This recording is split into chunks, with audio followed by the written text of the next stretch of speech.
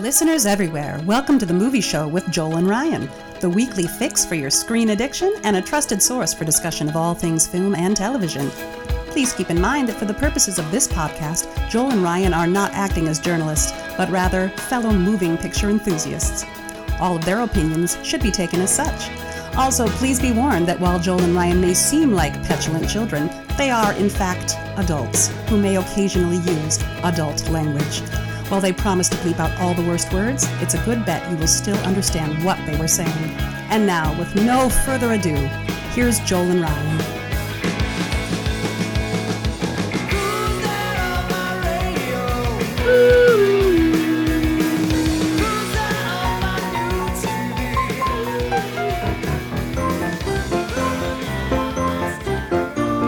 Hey, hey, hey! Happy holidays! Woo-hoo! Welcome to the Movie Show with Joel and Ryan. I am Joel. And I'm Ryan. And of course, I'm if you're Shauna. watching the Shauna's here! Woo! That's right. And a Ho-Ho-Ho! There we go. It is time. It is time for the Holiday Movie Club edition of the Movie Show with Joel and Ryan. What would the holidays be without it? Correct. It is the thing that many people wait for. Many people don't start their Christmas shopping until after the Movie Show with Joel and Ryan Movie Club Holiday Spectacular. I might be one of them. I finished my Christmas shopping, but I don't have a lot of people to shop for. I don't have to buy anything for kids, which really speeds the process up. I can, yes, I would think so. That's pretty much all I do now is buy for kids. All right, well, welcome to the Movie Show with Joel and Ryan. So Shauna, thank you so much for joining us. It's great to see you. How you been? I've been great. Thanks, Joel. Thanks for asking me to be on again. Woo! And yeah, we're super happy, and we have a fans of the Movie Show with Joel and Ryan will notice the festive holiday background on Shauna's video feed, which is slightly different than before. It is 100% more festive, and also 100% less dogs walking around in the background from time to time. Which I don't say that as a complaint. No, I loved when the dogs would come by. That was in no way is that a complaint. That was just happened to go. Fun. Oh, I don't think we're gonna get to see the dogs this time. Okay. Yeah. But yeah, so let's kind of jump right into talking about the holidays. What is everyone's big holiday plans for Ryan? What do you do for the holidays, or what sort of stuff gets you jazzed for the holidays? I decorate in here, but not very much. But I just change out. Like I have these little white Christmas lights around my window year round, and I switch them to blue lights. And then, well, there you go. But the super nice thing about in my life, or at least my recent years, is that during the holidays, usually I have to dump a bunch of vacation time, and it's typically a great time to do it because at work I don't have to, whatever, and of course I watch tons of movies, I have this great lineup for movies that we get to talk about in the new year, and that's particularly useful this year because, as I say, that's always kind of been the routine, but it's really going to be great this year because of how busy we are in the early winter. It's going to be crazy, and it'll be nice to just have a bunch cashed up. And that we can just whip out each week like we did last year. It's going to be really great. But I don't want to get ahead of ourselves. I mean, this is one of the most exciting things. I love our podcast, starting with our little best holiday specials episode. You remember that one? Where we argued about the Grinch like a lot, right? Because you're just not high enough on the Grinch for my tastes at all. Yep. Or Dr. Seuss in general, for that matter. But other than that, stinger to my heart, it's such a warm and fond memory. And then this is our third holiday show that we got to do with Shauna, which I think is mm-hmm. I'm always privileged and honored to have her around. You bring such And a cool, Shauna, different perspective to us, and I'm very grateful for that. So, and we missed you so much. So it's so awesome to see you. And Thanks your so much. hat is so Susical, if I dare I say, this and I love it. if you dear listener, if you are listening to this, hopefully I'll you'll see it even in the tile for the YouTube link. I will make sure to somehow highlight the amazing hat Shauna is wearing. It really puts to shame any holiday. I mean, good Lord, we have Ryan with reindeer antlers on. And I believe they light up. No, they just have little Oh, they're just little sequins on reflectors. them or Okay, whatever. okay, They because it looked appear like it that was. they're lit up, but they Yeah, don't. yeah. So the light is catching them. So, but I mean, Shauna's hat really does put all of our holiday festivities to or at least accoutrement to shame. It's really spectacular. I like your That is that. Christmas gangsta hat. Yes, That'd be I like good for a Christmas poker game. It'd be good for a Christmas poker game. It fits in with a couple of the eras of the movies that we'll be talking about today. it. Almost So, looks like a little sprig of pine, maybe. oh, Yeah, I that would have been agree. That would be a good. nice touch. Do I have one of those here? Do I have something? No, I do have my crackling. I have a wintergreen candle that crackles like a fire. I have one of those, but I don't know that the microphone would pick it up, and it would probably just sound like we have some sort of weird audio distortion, and it would drive Ryan slightly more insane. Yeah, Um, it's Shauna, possible. what do you guys do for the holidays? Do you guys do a lot of traveling and stuff? We don't. Since we got Lou, we adopted Lou, and I said the first year I want to stay home. I don't want to go anywhere. And that's kind of been our thing. I like quiet Christmas at home, just the immediate family. I've always just kind of been that way. I the big hoopla kind of makes me crazy. So I try to keep it as kind of quiet and at home as we can. And then we travel afterwards.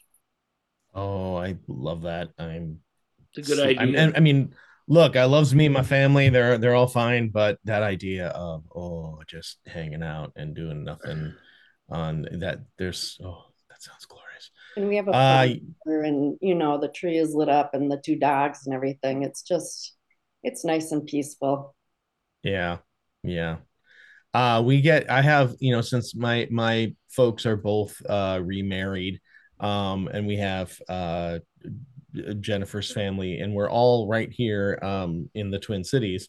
Yeah, our holiday turns into, we're gotta find a time to have holiday dinner and presents and everything with my dad and stepmom. Then Christmas Eve is usually well, it's either my dad and stepmom or it's with my wife's family. And then Christmas Day, usually the best part of Christmas Day is Christmas morning, because whatever we usually Christmas Day we get together with my mom and stepdad, but that Christmas morning we get that whole morning just to just kind of, yeah, we sit downstairs by the fireplace and with the tree and open up some presents and see what Santa brought. And um that's lovely and chill and laid back, and very much looking forward to that. But yeah, so ours is a little crazier. It's a little running around. I mean, and we have to do it. Ben is the only grandchild, so he makes out like a crazy Christmas bandit every year. And yeah, so I do not expect for this year to be any different. So yeah, so that's yeah, and that's the holidays. We'll hopefully, so yeah, we've been introducing Ben now to a bunch of the classic Christmas holiday specials. And that, watching Santa Claus coming to town, the Rankin and Bass stuff, which is silly fun. And yeah, and then he also really likes some of the modern stuff. Apparently, this week they watched. Bennett was enthralled by the country music television Christmas special with all these, with all these, I mean, all these country singers singing holiday songs. And, that apparently was a huge hit around here. So Nice. yeah. But in general, I'd say I'm not cynical about Christmas time. I really do like it. I don't like I'm kind of like Shauna. I don't like being out in too much fracas, but I do try and experience just enough of it, just a little bit of it, so I can say that I did it. And it's with all the COVID scares of recent years and stuff. Although this that's not totally in our history either. California is struggling with that because everybody's being social this time of year, and it's causing some issues. But it it's nice to feel a little like it's like it used to be again. Mm-hmm. Nostalgia and for Christmas is past and things like that. I mean, they're not all great, but that's a powerful sort of drug that people get super into, and that's kind of what this show is about. And I try and be level-headed about it, but I'm susceptible to that. I do prefer the television commercials this time of year. It's just stuff like that where it's like, it's I think it's a happy time, and I don't fight against it. I let it let it flow. Slight digression. I agree with you, Ryan. The holiday commercials are always great, and I do love this time of year because it's really it's the only time that like multiple fragrance manufacturers like flood the airwaves with commercials. And as we all know, fragrance commercials can be like absolutely bonkers, make no sense. All From a marketing standpoint, it's a hard sell. You're selling the smell of something. How do you do that on the radio? In a visual medium or an audio medium. Yeah. It's a challenge. And it was like, what would you do for love? And like, all these images and blah. And it was like, Love Stank by Chanel, and they hang around through Valentine's Day too. They don't completely go away like some. That's true. Yeah, that's true. We will get some. We'll take a little bit of break during Super Bowl season, and then we get bombarded. But I will take those over jewelry commercials any day. That's true. I do not disagree. Or Lexus commercials. Yeah. Who are these people giving each other free Lexuses for Christmas and like matching? Yeah, Lexuses? And if I was giving them.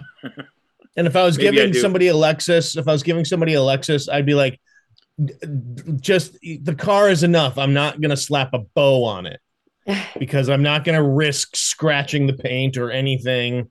I don't want anything touching this thing if I'm giving you a Lexus for the holidays. And I would be, here's your Lexus. I'm going to drive off in my Jetta. Yep. Here's a Lexus. I'm just going to take my medium price sedan on down the road. Mm-hmm. Also, Alexa, like if it's not Christmas though, like what if it's Hanukkah? You can't give a Lexus on like day 3 of Hanukkah. No, you need, because then what are you going to do for the rest of the days? That's gotta be a last day of Hanukkah thing. I think because after that, then it was like, I gave you the Lexus on day 3, and 4 you're gonna get chocolate gold coins.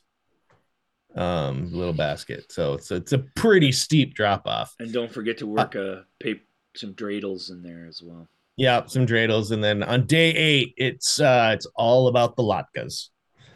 We're just gonna eat latkes and sour cream until we can't fit into our Lexus anymore. So yeah, and then I mean, I was gonna mention, I was mentioning how my son is big into the country music television holiday spectacular. They were singing all sorts of all the holiday songs of this, just all of the holiday classics.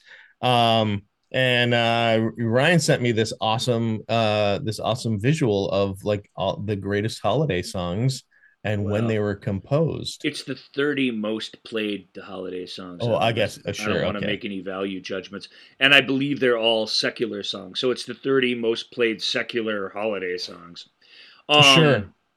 because there's some religious ones that are played just as Right, much. yeah. They're not on. There's They're no not on the whole. list, Yep. and they tend to be There's- much older. Um, Right. but what this graphic showed, and if you're watching the video, we'll throw it up for you. And when I first saw it, because there's a lot of little graphics to choose from, we chose a very cool one that the Washington Post did to share with you guys. But to give them the credit, but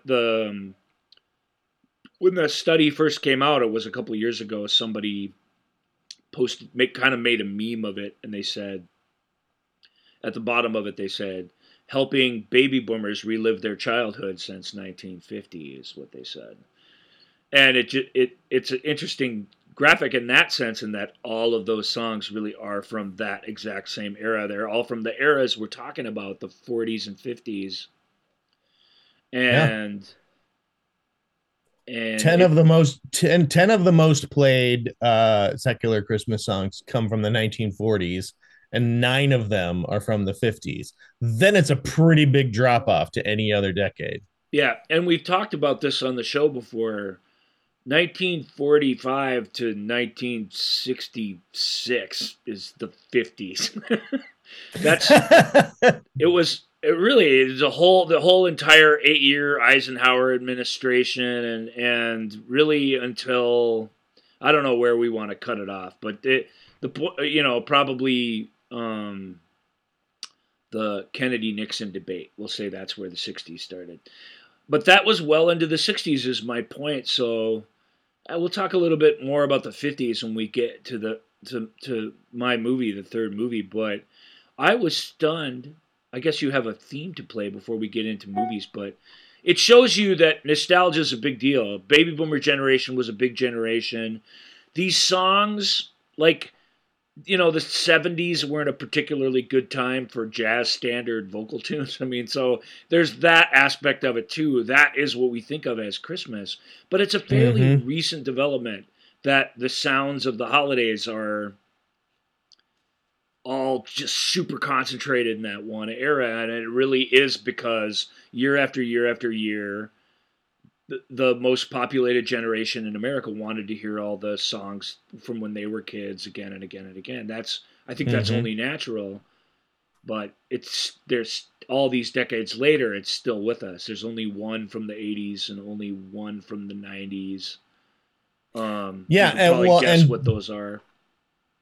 Yeah. I mean, also, like, every artist of the 70s and 80s recognized that they could make a lot of money real fast by doing an album of the songs written in the 40s and 50s. You bet. Which is why I saw, just because my son's a big Neil Diamond fan, Neil Diamond has five holiday albums. And yeah, not bad for a young Jewish boy from Brooklyn. Yeah, it's been 5 decades of Neil Diamond music, so it makes sense. Once a decade, that doesn't seem too extreme. It doesn't seem, but it does. It is a little bit like five holiday albums. Now, to be fair, some of them are, he's rehashing some of the same stuff that he's recorded earlier, just in a nicer studio and stuff. But that is a digression. Let's what do you say we transition this guy right into our discussion of our holiday and get into the holiday movie club proper? What you all say? Should we do it? All right, here we go, kids. The first rule of movie club is you talk about movie club. The second rule of movie club is you talk about movie club. There it is. My jingle bells did not quite go on long enough, and then they went on too long. I think there's a metaphor there for my holiday season. Got to roll with the punches, though. Okay. Got to roll with the punches. All right. Our first up is an absolute classic Stone cold classic of Christmas movies. Such a stone cold classic. It is played on a 24-hour loop come holiday time. And that is, of course, 1983's A Christmas Story. Shauna? Thank you. Yes, A Christmas Story. Well, first of all, I'd like to say in 2012, it was added to the National Film Registry by the Library of Congress because it was deemed culturally, historically, or aesthetically significant. It is. I think that's right. That's a good call by the registry. Yes, I agree. Very much so. And I think part of it is it shows such a part of America back in the 1940s. So it was shot in Cleveland, where I currently live. And so it's really fun for me to see. I've been to the house. It's a museum now. The house is a museum. There's another building that's a museum, and then there's a museum shop. So it's fun to actually. It's in an area called Tremont, and it overlooks the where the steel yards were. But so it's interesting for me because I can actually see it as a part of America as it is still now. And it was based on a story by Gene Shepherd, a book that he wrote, In God We Trust, All Others Pay Cash. And they're basically a bunch of anecdotes and monologues that some of which are holiday related, that they based the movie around, and then they took all his other best growing up, sort of coming of age things they could fit in there, and just jammed them all in there. And right. Gene, if you've never read him, or even better, heard him speak on the radio, and you don't have to because he's the guy who does the voiceover in the movie, but he has this unique like. Up here in Minnesota, we have Garrison Keillor, I guess, but there's a lot of these guys regionally that represent something about Americana, and he's as good as any of them. So right, he's like Garrison Keillor with swear words. Right, that's right. That's well said. Which I would say is pretty much it says it all about the difference between Minnesota and Ohio, Cleveland, Ohio. Cleveland, Ohio is about as raw as you get.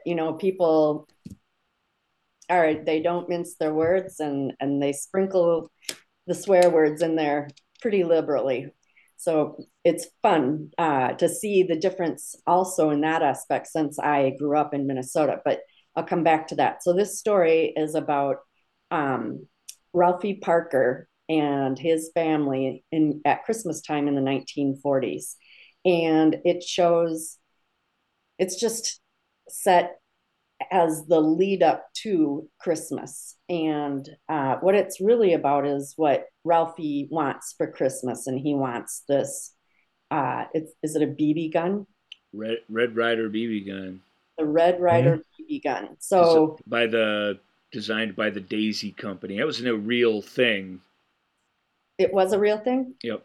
Yeah, some of the stuff in it is made up, but that was very much a real thing. So it is based on Gene's real desire to get this present, right. Which of course the advertising made it seem like you're just not a kid worth being around if you didn't have this gun, and what kid didn't want a BB gun when they were a kid? Joel, you might be one who actually didn't, but I bet you did. Have a BB gun? Yeah. I did not. The BB guns were left to my brother, and I just really had no interest in a BB gun. So I had two brothers, and we had to share ours like everything else. But other than that, there is you get a little pocket knife, you step up to a BB gun. There's a weird masculine rite of passage that happens there, and the fun thing is that this kid gets obsessed with getting one. For this BB gun is the underlying story of this movie. And it's fun because there are fantasy scenes where he's protecting the whole house against robbers, and he's the one with the BB gun, and the rest of the family, including his father, are all like, what are we going to do?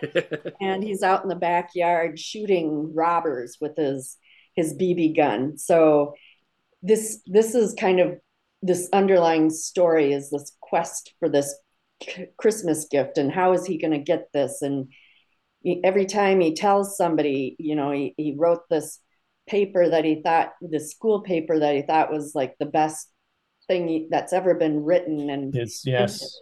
to his teacher, and it's about wanting this BB gun, and he then another time, he goes to Higby's Mall, which is where the Christmas scene was staged, and asks Santa for this BB gun, and at one point, I think did he ask his mom for it? It starts kind of with him telling his mom that's what he wants for Christmas, Mm-hmm. and every answer she shuts it down right away, basically. What is it? You're going to shoot your eye out? You'll shoot your eye out. You'll shoot your eye out. So this is every answer that he gets along the way. But it's fun because almost every scene is about him trying to get this gun and trying to figure out who he can tell that he wants this gun and how can he get it. And it's a really fun, cute story from this kid's perspective.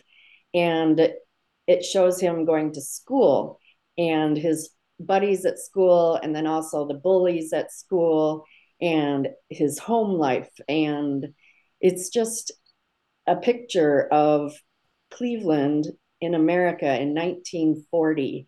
And the family is really funny. The dad is this grumpy, kind of manly dad guy that is always trying to fix the furnace, and he's trying to,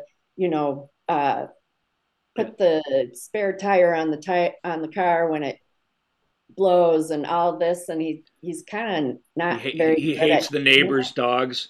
Oh, the Bumpuses dogs. There So were a lot of people up for that role, and Bob Clark, who adapted and directed the movie, we talked about him before on the show a handful of times, more times than I would have thought we would have, but yeah, he's a pretty talented guy, and I think this is his best movie, by maybe not by far, because he's got some really neat gems, but he said he was really, really lucky that this list of people, I can't remember, Jack Nicholson was on it. It's people that was like, you could see how they'd be good because they were good actors, but who he ended up with was Darren McGavin. And the parents, Darren McGavin and Melinda Dillon, they're not super age appropriate for each other. I don't know when they would have actually gotten married, but that's not so important in the movie. What they are these great archetypes of parents that we've known, that we've either had some version of this in our lives or our friends have or whatever. They really are a neighborhood family that you can instantly relate to, even as a 11-year-old in 1983 when I saw this in the theater. You just totally know them. And I love Melinda on screen. We talk every time we talk about her, I say how much I love her because it's hard to explain. She's goofy. She's different. There's something about her that's not just what you expect every time. You get this weird, unexpected little things from her. And McGavin's awesome because even though he's a character actor, and maybe because he's one, he just, every time he does something, he just absolutely takes stage. There's entire sequences because it is from Ralphie's point of view, who's played by Peter Billingsley, who people don't remember was a minor celebrity already before he got cast in this movie. He was a co-host of That's Incredible, and he was on tons of TV commercials and was a ringer, sort of guest star on different sitcoms and stuff at the time. Mm-hmm. Because he was a super cute kid. And they didn't even want to cast him in the movie. He was the first person that was thought of for it. And then they were like, no, they eliminated that. And then they auditioned everybody else, and they came all the way back to them finally. And it's hard. Again, he's a good actor, and it's hard to imagine the movie without him. But I wanted to get those names in there and just say how much I love that family, because it is, from a design standpoint and from the innocent, like a pre-World War II innocence of America is captured brilliantly in it. It really is. They wanted to not say what year it is, but it's clearly Christmas of 1940. You can figure it out by the magazine covers and stuff, It's they're this universal family unit that I love. And he has a little brother too, of course, which you gotta have. Randy. Yeah. But I was gonna say, first back to the dogs. So in the movie, Ralphie is talking about these dogs because he said, these dogs don't listen to anybody but my dad. And that kind of, that's him, the dad, the alpha figure. And Ralphie's talking about their bumpus, their neighbors, the bumpuses, their hillbilly neighbors have 785 smelly hounds. And it's just hysterical to me. Again, growing up in Minnesota, there aren't hillbillies in Minnesota. In Cleveland, there are hillbillies in Cleveland because Kentucky borders us from the south, and Pennsylvania. And so in Cleveland, this is an actual thing. People here constantly call people hillbillies and the bloodhounds. It's if you're not from here, you don't understand this regional kind of reference. And and I never appreciated it ever until I watched it this time. And I was like, oh, this is so the reality still today. This house still overlooks the steel yards. There are still hillbillies here that have bloodhounds. It's these references are remarkable to me now, even knowing how much they really apply. I mean, this was Cleveland area. I love you talking about him being the alpha even of the dogs, the dad, because one of my favorite parts is when he comes home and he's so excited that he's won the major award, and he's like I won, he's so excited and he's so happy he even goes to the door and sticks his leg through the door and he's like, go at it, come on you dumb dogs, and he lets himself be, I'm assuming, humped or something by those hounds, and he's like, yeah, go ahead. And he's like, because nothing is gonna ruin his day, and I love that little part where he just goes over and he's like, yeah, that's right, dogs. You go ahead, and that makes me laugh. And then of course one of the dogs get their ears shut in the door. That's a nice little button to that. I mean it. One of the other things I love about Christmas Story is how the movie captures, and I think better maybe than any other film, is the multiple tactics a kid takes when trying to get that one gift that is more important than any other gift. Even at the very beginning when he was, he just blurts it out, I want the official Red Ryder carbon action 200 shot range model air rifle, and the mom's like, well, you shoot your eye out, and then he was like, that little moment where he's like, why did I got I mean, I'm just kidding. I mean, even though Schwartz is getting one, got to be more subtle about it. He starts leaving the advertisements around. Leaving like perfectly positioning her magazine with with the insert in there. God, I love that because I mean, even as a kid in the late 70s, early 80s, I remember doing stuff like that, and oh man. And the fun thing too is that it's a coming of age movie, very much so, because his father is really kind of the loud, gruff disciplinarian, and his mom is the sweeter, she still is a disciplinarian, but not to the extent that the father is. And it's a coming of age story because it's when he realizes that his mom is a little bit on his side too. So when he gets into the big fight with the bully and beats up the bully, his mom. What's the bully's name, Joel? We should get that on the record. Flick. He was. Flick is the friend. Yeah, Schwartz. No, the Schwartz is Farkas. Scott Farkas. He's got Scott Farkas and his little toady. Hat. And his little toady, I think, is Grover. Is that right? Now, hold on a second. Yeah, Scott. Well, this actually says Scut Farkas. I always thought it was Scott. Me too, but it's Scut Farkas and Grover Dill. Scott Farkas was voted, I think, 3rd ever best Christmas Story villain. He beat the Grinch. Let's give it up. He beat the Grinch. Yeah, maybe that makes sense. Because I don't think the Grinch isn't a villain. He goes, I kind of can't imagine that. But. Yeah, Zach Ward. Let's give it up for Zach Ward for being Scut. It's a fun performance. He's a scary, although a bit cartoonish. He's a scary villain, and that fighting back against the bully scene is super effective. And all the little games they play on each other. When I was a kid, the most memorable scene in the whole movie, there's several, but was when they goad their friend into sticking his tongue onto the lamppost outside when it's really, really cold, which is something you should really never do. That is not a urban legend or a myth of any kind. What happens in the movie is basically what happens to you. Yep.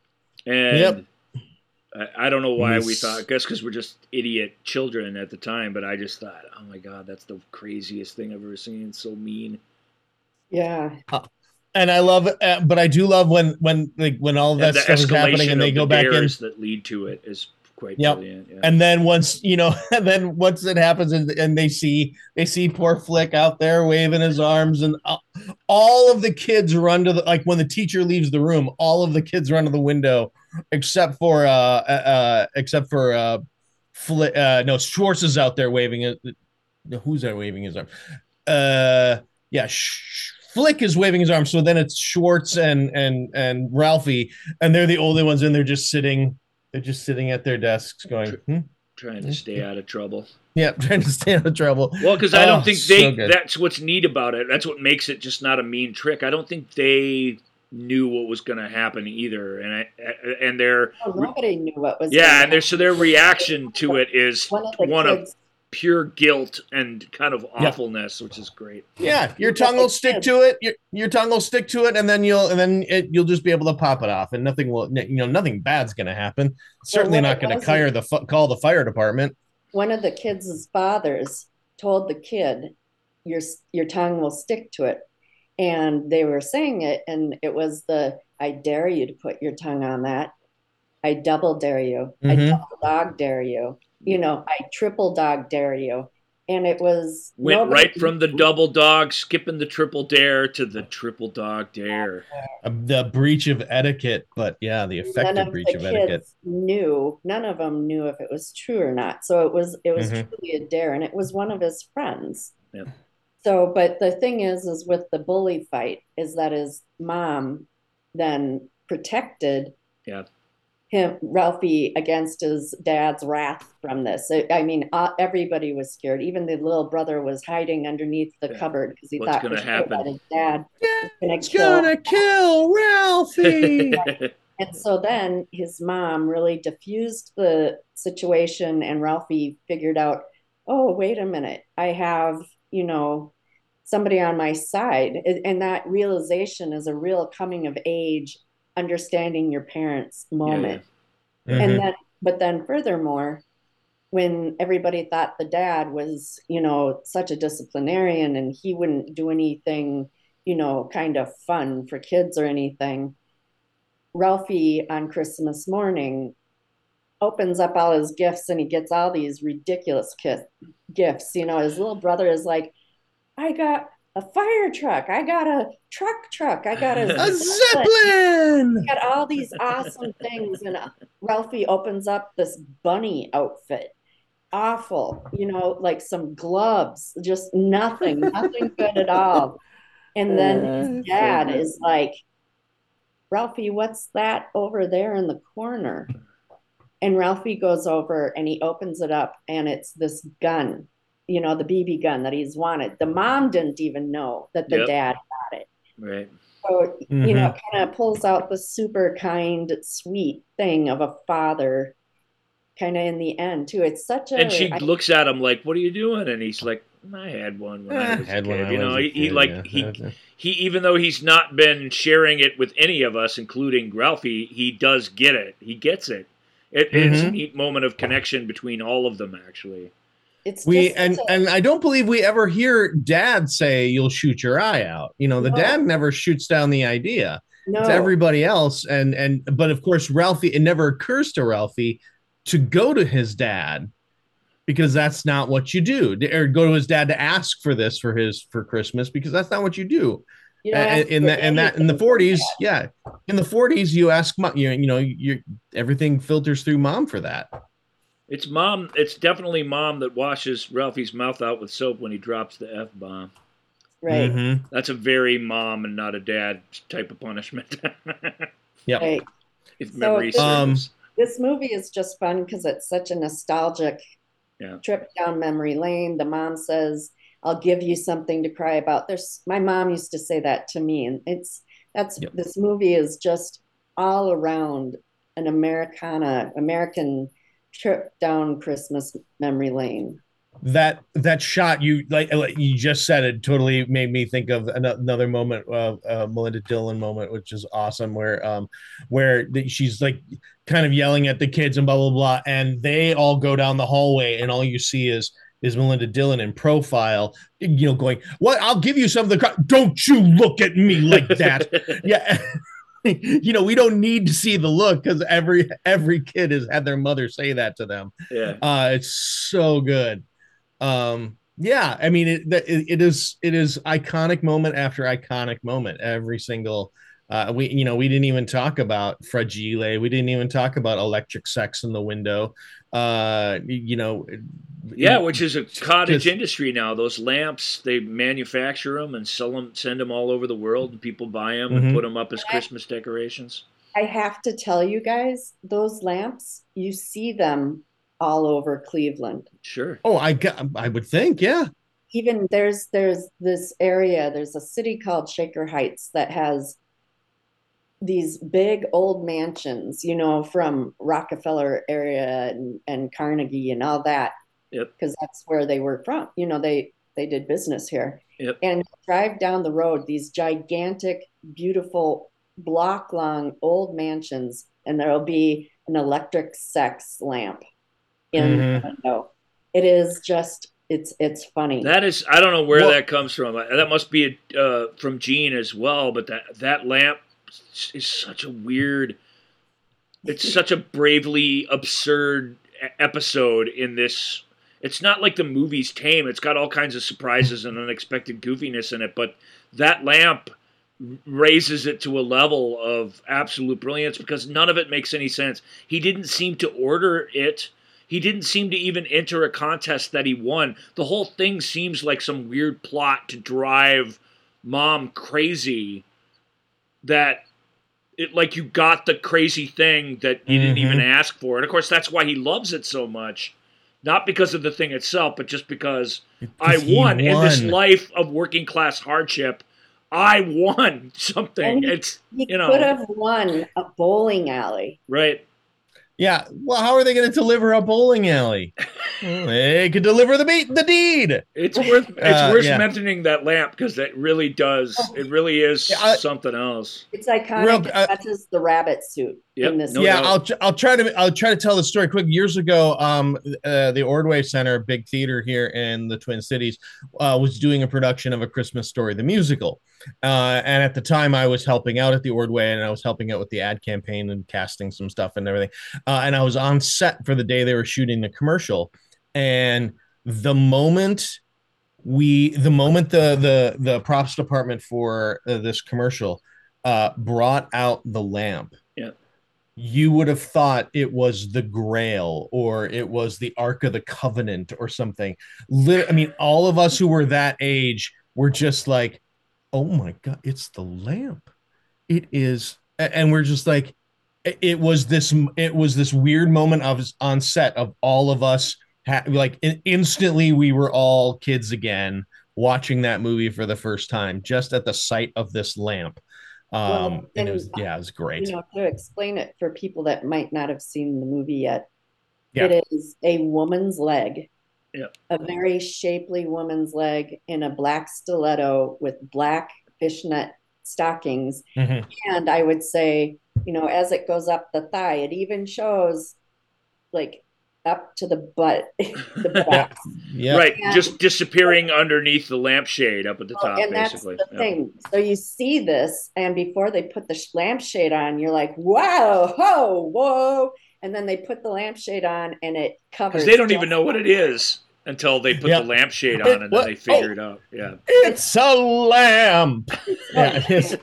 But you get this this second shot of almost like soft pornographic lamp before they put the shade on it. You know what I mean? It is like a second of wow. And it's the tackiest thing ever, and you understand why Dad loves it, and you understand why Mom hates it all at the same time. And the battle, the little subplot of the Battle of the Lamp is fantastic.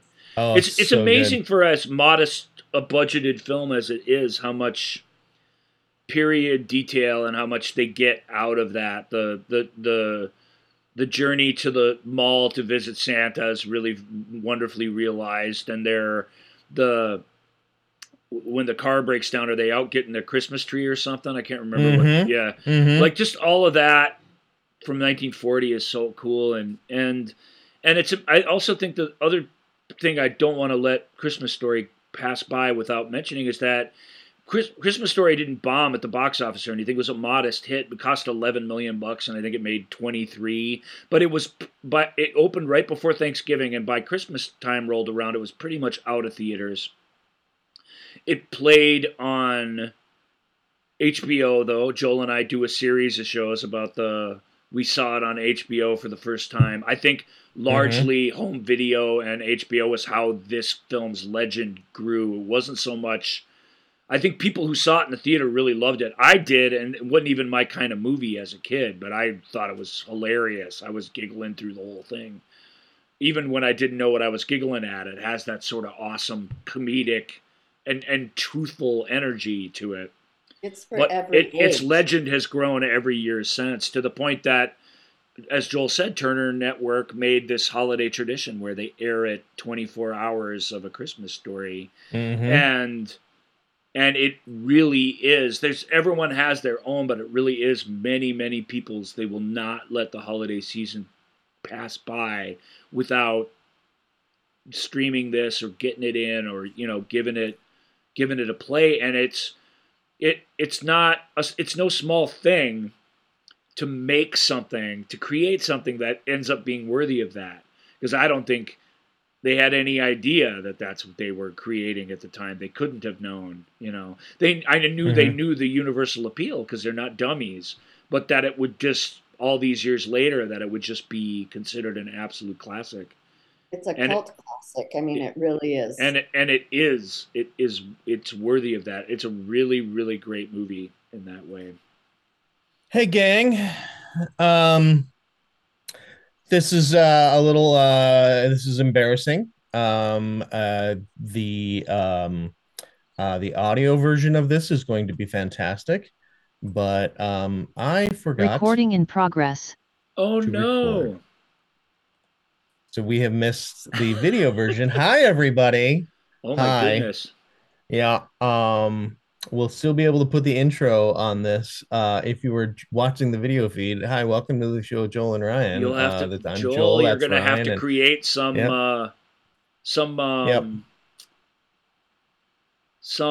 technical difficulty, like holiday-related graphic for the beginning of that show. Yeah, I will. Well, so the video version will have the audio of everything that we just that we just recorded.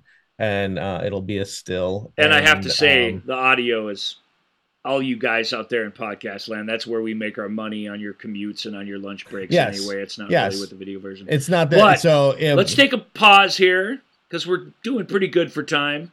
Let's check everybody's thing. Let's look at Shauna's little setup that she's got and definitely take in the hat Since Now you're you seeing can- it for the Yeah. first time. There's a wire in it, so it can be Yeah, contorted in any way that you want. moved. Yep. So the twist. Oh.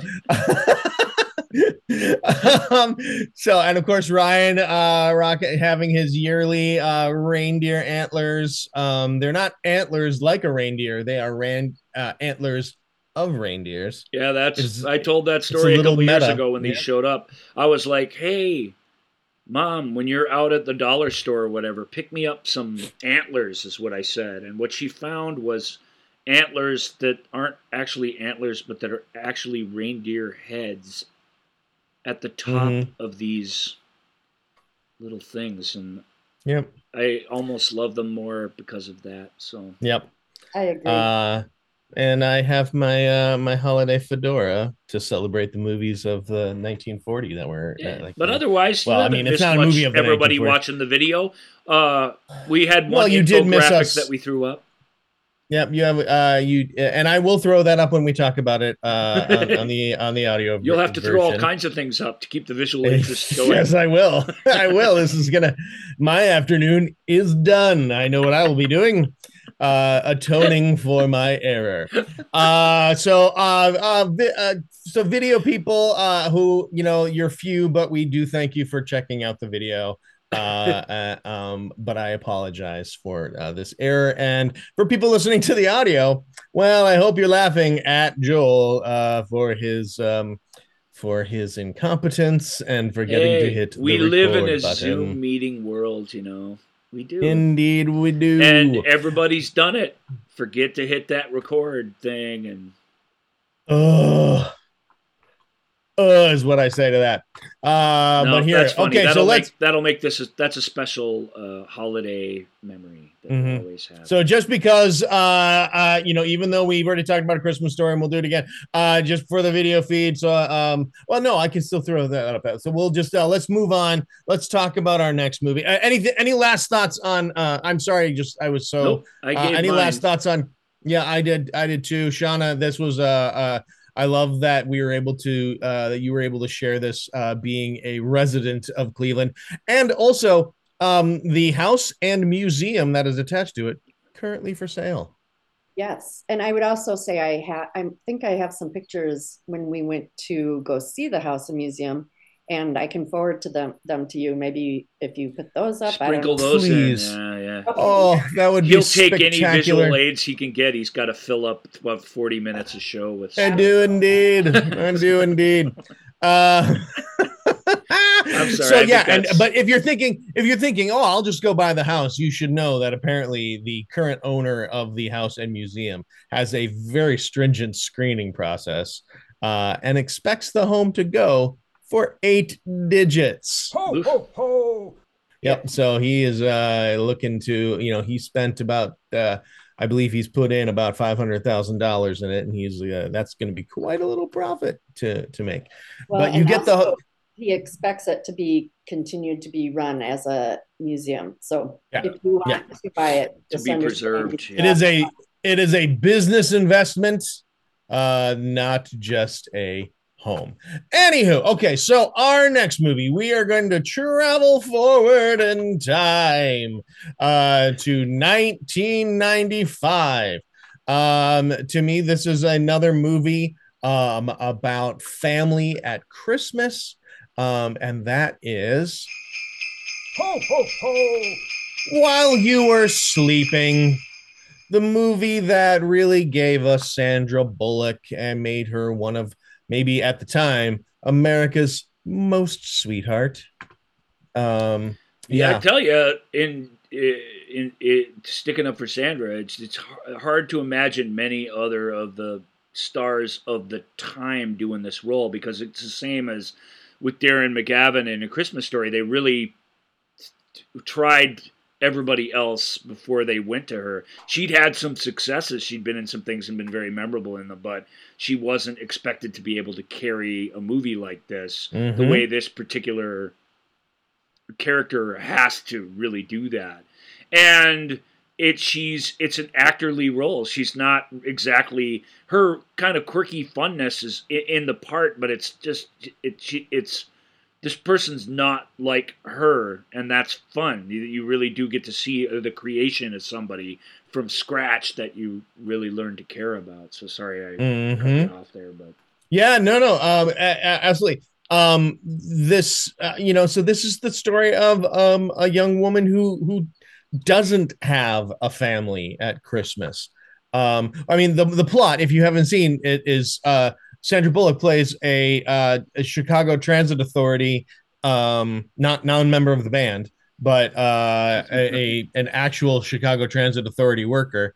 And because she has no family, she's always working the holidays because she doesn't have, her mom passed when she was a baby, and her dad has recently passed, so she is by all accounts alone on the holidays. And she has a crush on this guy that always comes through her station. And she harbors dreams of somehow from behind the glass in her transit authority jacket, wooing him. And she and what happens is on Christmas, she's working, and he comes, played by Peter Gallagher, the handsome stranger played by Peter Gallagher, comes on, and in a Peter Gallagher totally cast a type. Yeah. And he comes, and he's getting out, he's going to catch the train, and he's in a mugging gone wrong.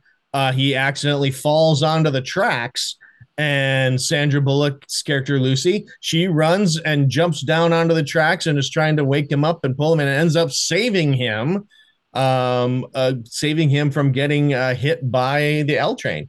And but he falls into a coma. He falls into a coma. Mm-hmm. Yeah, and then she's with him at the hospital, and due to it's really well written, because this is mm-hmm. where the whole crux of the thing lies, is in this scene. An inability to say things, and one little wrong sort of misspoken thing. None of it nefarious, none of it intentionally fraudulent. His family comes to believe that she is his fiance, mm-hmm. and they instantly adopt her. Yeah, this family is that classic. Absolutely, everyone is slightly insane. Everyone is loud. Everyone is just Peter. It's Peter Boyle. It's Glynis Johns and Nicole Mercurio. Big performers. Yep. Yeah, everyone is big. Everyone is big. And then they have the Godfather. The film really sells the magic of a lonely person suddenly adopted into a family, and how that leads to all the farce that comes later, because she doesn't want to be parted with that. Deep down, this is what she's always wanted. But of course, unless Peter never wakes up, which it's not that kind of movie, and you know that from the beginning, this charade can't last. It's gonna go bad. Right. Remember back in a movie club when we talked about Working Girl, or dare I say, and I better not say it, but Secret of My Success, where Secret of My Success is truly somebody pulling off a fraud, but Working Girl has that feel to it, like it's almost accidental what happens. It's never supposed to go this far, and this movie has that kind of energy to it. That is that I really liked at the time. We'll talk more about the plot and what happens, and especially Bill Pullman, who we haven't even mentioned yet. Yeah, Bill Pullman, of his era, was the classic other guy, usually the guy getting left behind in these sorts of movies. Mm-hmm. And this movie has a nice reversal where the mousy, less hot, less personality dude the girl actually falls in love with him in a reasonably natural way for a 90s romantic comedy that you believe. Yeah. But no buts about it. It's just kind of awesome. Yeah, so the story already has the ticking clock, the ticking time bomb of at some point Peter will wake up. Peter Gallagher's character, whose name is also Peter. Peter will wake up, and this whole ruse will be, will be discovered. And then the added complication is the brother, Peter's brother Jack, played by Bill Pullman, who wasn't at the hospital, who wasn't there to hear all of this, and who also seems to have a slightly better bead on what is actually going on in his brother's life, is suddenly like, Lucy, that's not fiance. What? That's not his fiance. No. What? And so he's skeptical, and so he's kind of like the detective trying to figure out it sometimes to hilarious consequences, like the Joe Fusco Jr., your boyfriend, and so he's suspicious of everything that is going on, and it's really charming. But all of this, of course, leads to Jack and Lucy falling in love, which adds more complication because here's Lucy, who said that she is the fiance to this guy in a coma. And then but really she's starting to develop feelings for the brother, and then the ticking time bomb goes off. But instead of a explosion of this is all wrong, what does Peter do? Peter goes, yes, I think I am going to, that is my fiance, I am going to marry her, because he wants to turn over a new leaf, because Jack Warden, who plays the Godfather, essentially says, you're a schmuck and you need to change your ways. I would marry Lucy if I were you. And Peter's like, yeah, you know what? I think this is the right move. I've had this life-altering experience. And so Lucy has to decide, am I going to go through with, do I go through with the marriage? Do I say how much I love and therein lies the complications of this romantic comedy. But at its, so it's a love story. Yes, it's a romantic comedy. It's very fun. But to me, the movie is about family and that connection to family that you've never had, the family that you choose, the family that you get put in, and when you don't have that, it's that part of your heart that is empty, and then to suddenly have it filled, and to be filled overflowingly like this, it's almost drug like. And I think that's what the movie is saying, is that it's easy to get, and it goes against a lot of the movies, especially at the time that were coming out, about all, oh, it's just so shitty when you have to be around your family at the holidays, and family get-togethers suck, and it just ends up fighting, which sadly is true for a lot of people. But here's a movie that says, you know what? If you don't have family, maybe the best thing at the holidays can be your family, and to suddenly get a family where you had none, maybe that is the gift that you got along the way. There's also a lesson in it about the difference between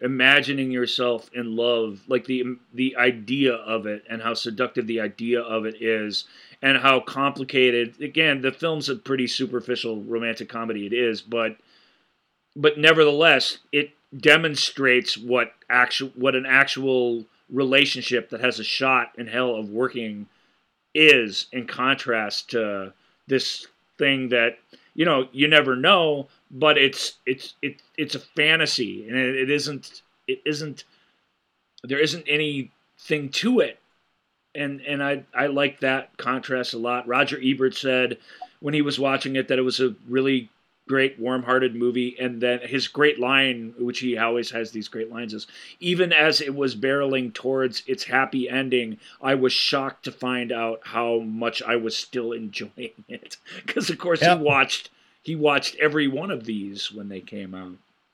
And I don't like romantic comedies. Yeah, I know. That's why it's fun that we have you for this. So. No, but I like this movie, though. Yeah. And I think the reason I don't like romantic comedies is because they're fake. Yeah. And I don't find it funny that much, often.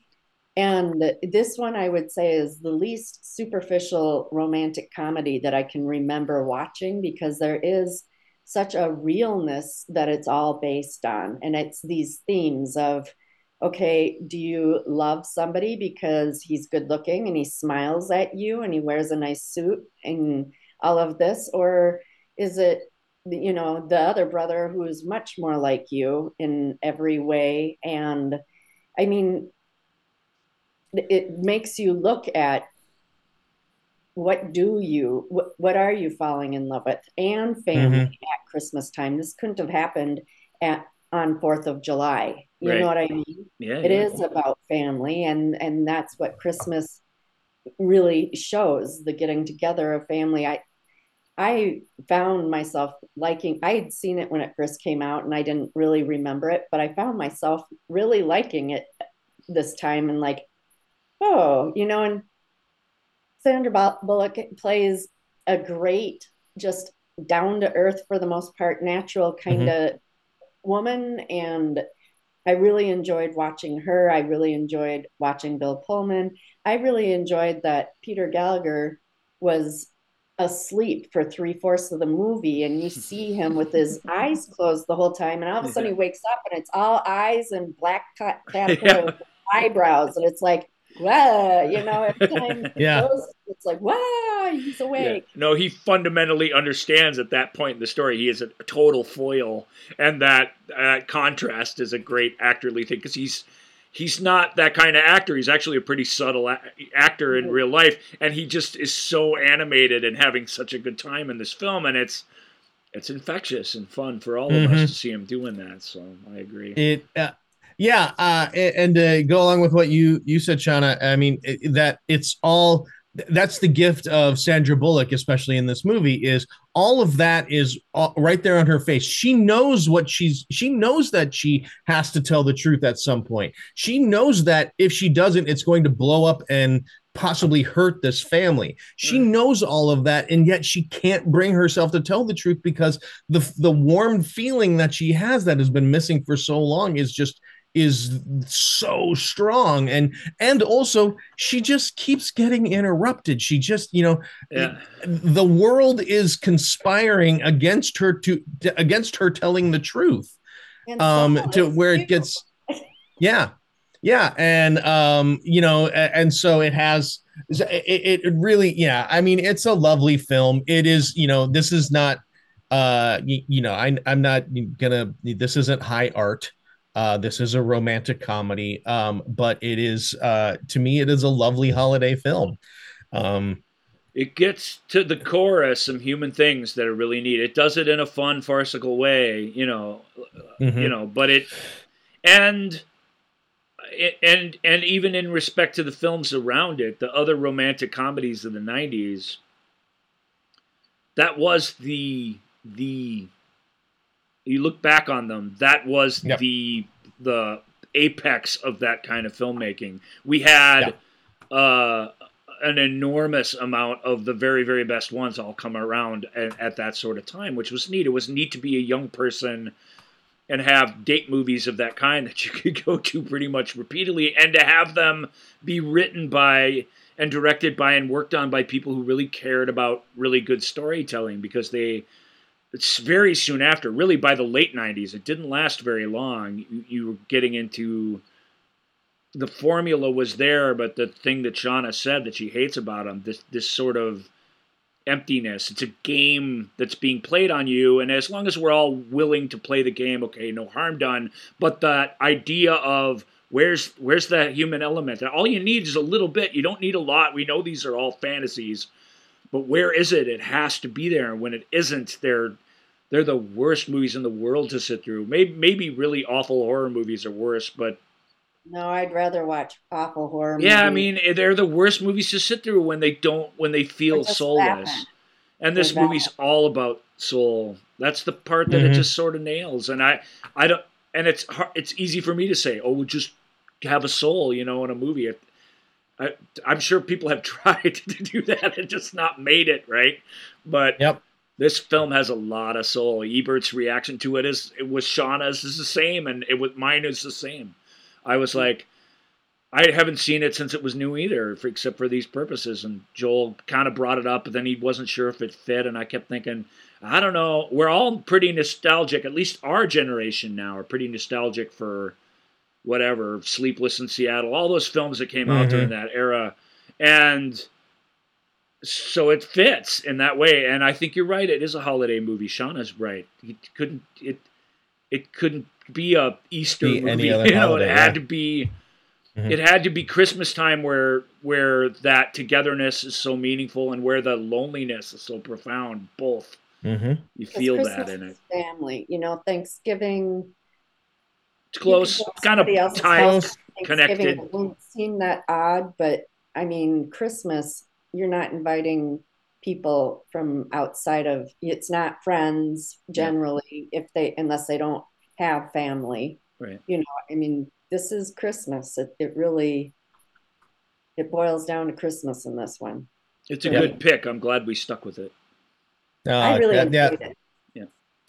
Well, let's move on to our third and final movie club film. Ho, ho, ho. And that is the light and fluffy romp through New York and at Christmas time. The hilarious. No, it is the wonderfully dramatic Todd Haynes movie from 2015, Carol. Kate Blanchett, Rooney Mara, Sarah Paulson, Kyle Chandler. Ryan. Yeah, let's get a couple things on the record before we launch into this. Yeah. Who wrote the novel, The Price of Salt? Highsmith? Patricia Highsmith. Yep, The Price of Salt. So something to know about Carol before we talk about. Obviously, it's a film takes place in 1951, and the 1951 of the world. We're going to talk about the contrasts that are in it because especially at the onset of the film, Christmas in Manhattan in 1951 is a magical, beautiful thing. The film really, really captures that in a glorious way.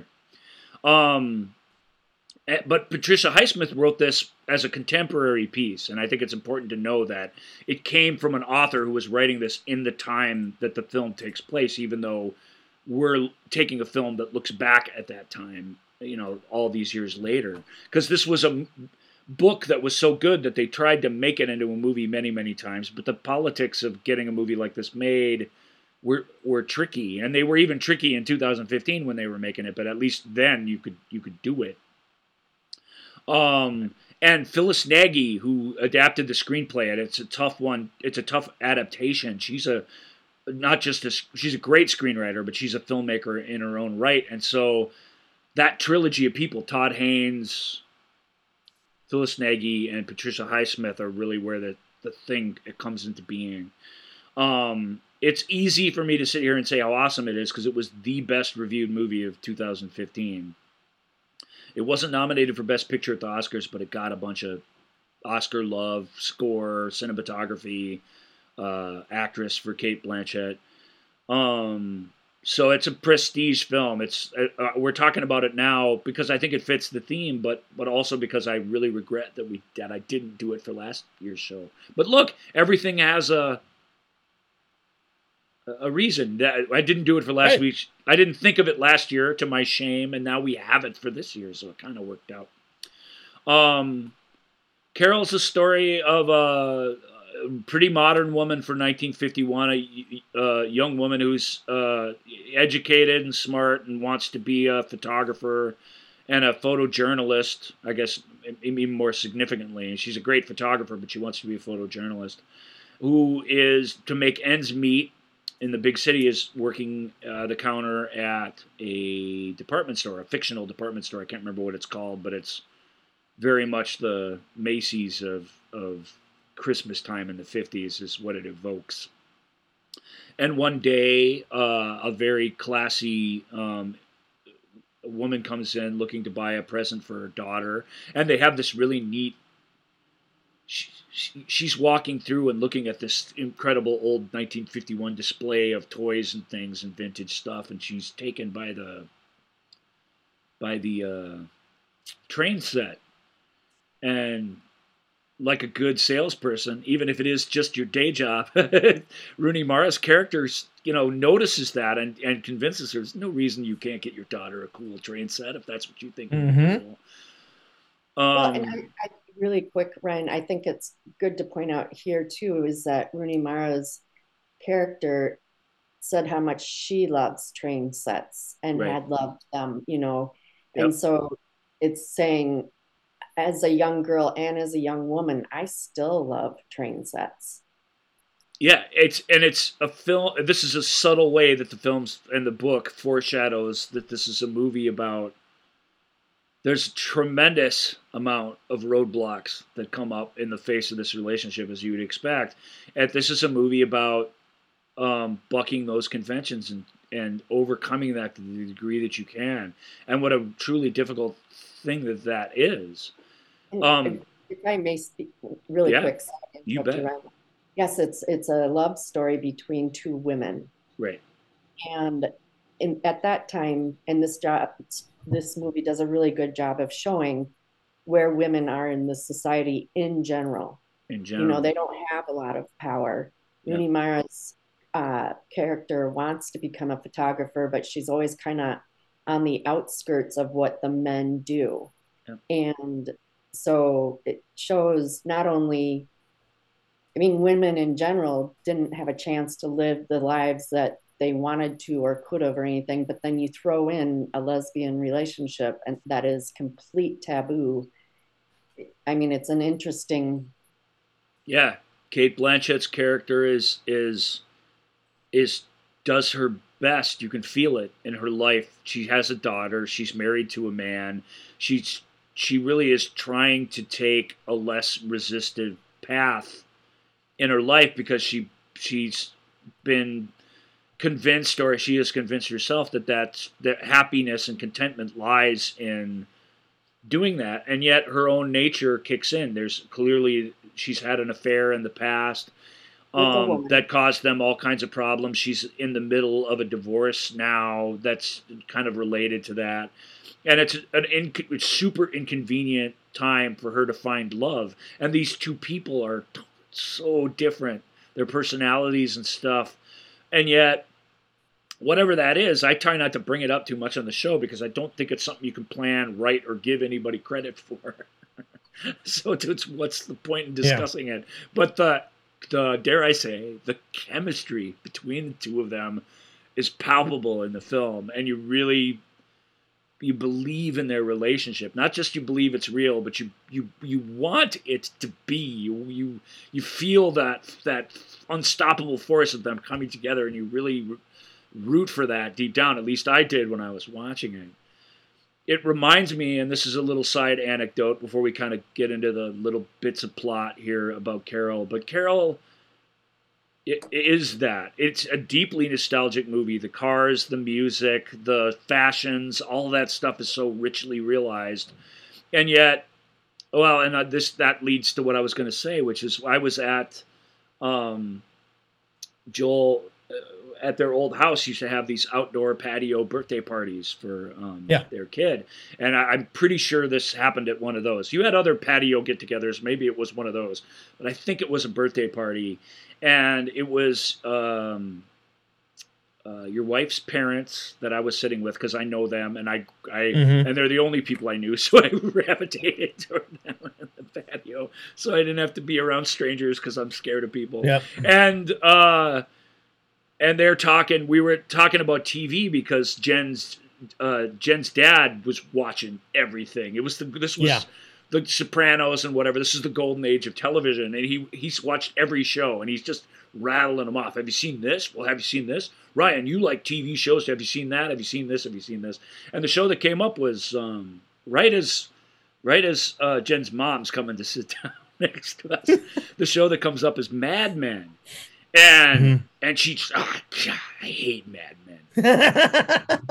And I was like, and he's kind of like, oh no, Mad Men's really good. And I'm doing the same thing. I'm like, yeah, how can you hate Mad Men? That's a really, really good show. And she's like, I hate that whole period and blah, blah, blah. They're all getting dressed up and having parties, and these stupid idiots have no idea what it was like back then. And she's just like, her vitriol at the place of women in society in the era that is absolutely, fully admit, romanticized in Mad Men.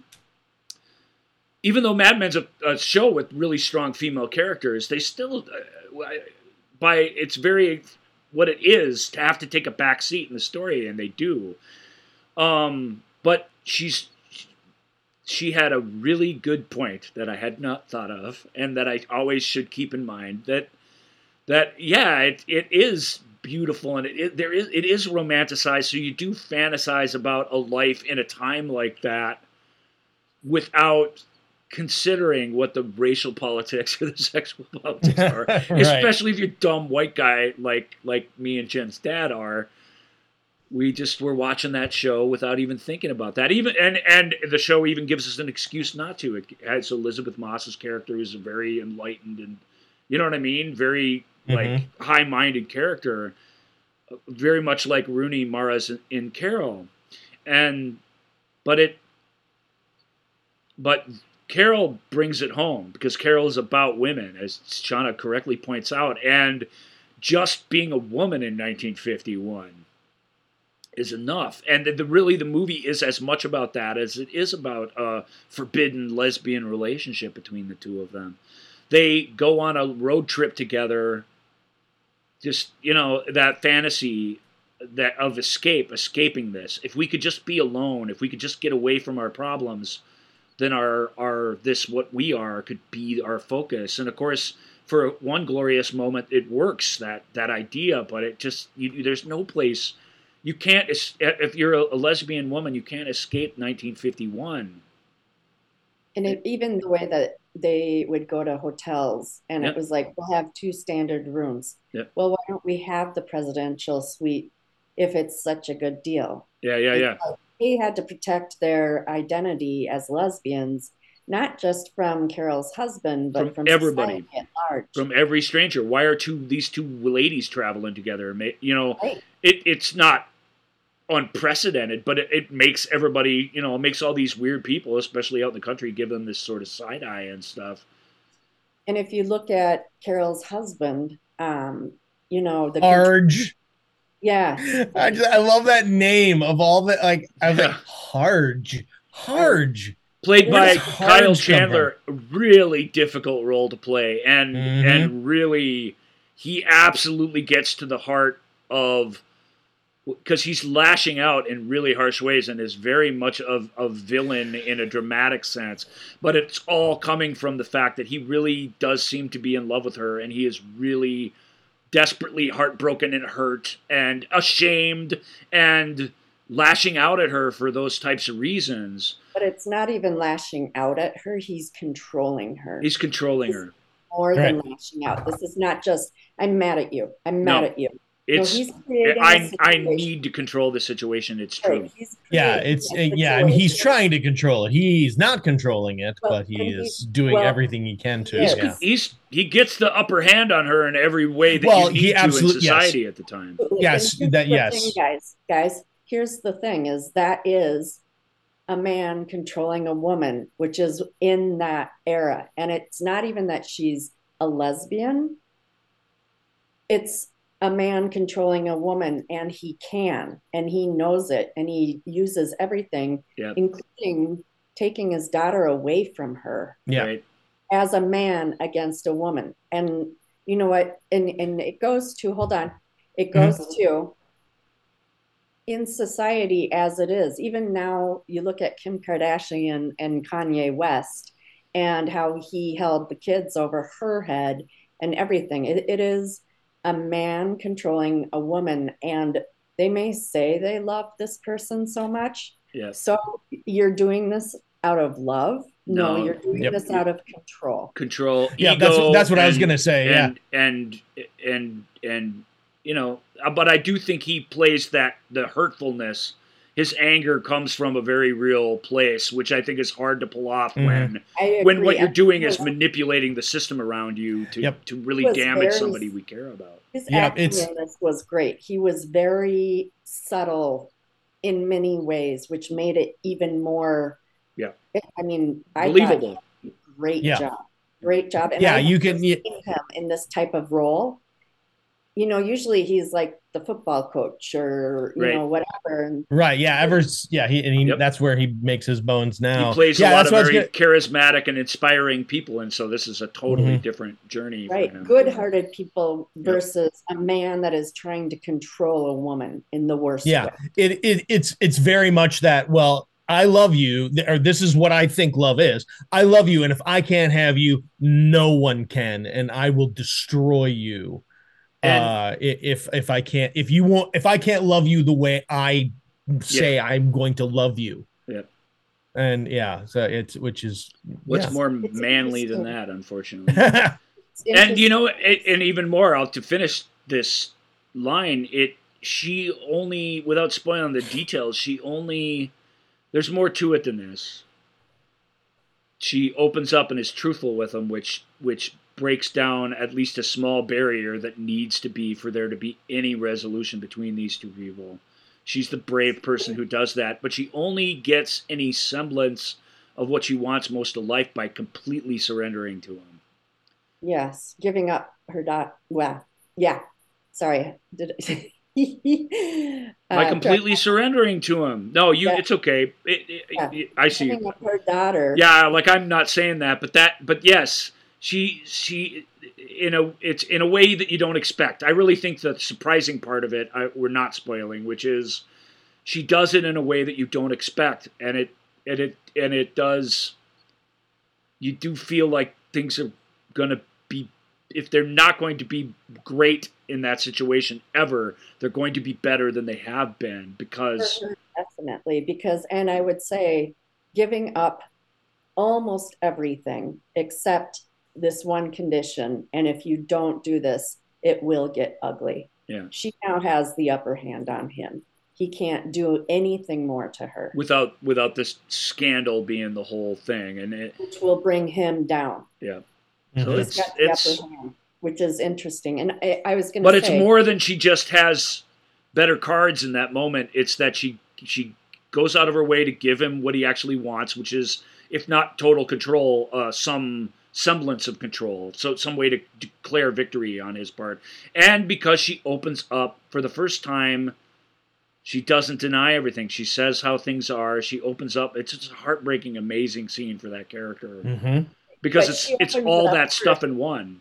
She opens up herself to the lawyers completely. Yeah. To him, he already knew. He knew the whole time that she was a lesbian. But you can tell he's moved by it to the point that he sees the wisdom in it. But Ryan, the thing is that he doesn't win anything. She gives him almost everything. So it satisfies this. But he doesn't win because she's going to go forth and live her life as an authentic person, which is a lesbian, and he can no longer control her. He hasn't won anything. As a matter of fact, she holds the last card above his head. You try anything more, it will get ugly. Yeah. And I was going to say, it's interesting with this, women, not just lesbian women, but women, and looking at A Christmas Story, and it's the mother too. I was thinking this as I was watching this, and you watch the mother in that one where, she's quietly holding her feelings in when her husband goes down and beats up the furnace, and holds in her feelings when the fuse goes out and the tree can wobble, holding her feelings in when this leg lamp, which is like a direct competition with women, is being installed in her house. But then she breaks the lamp.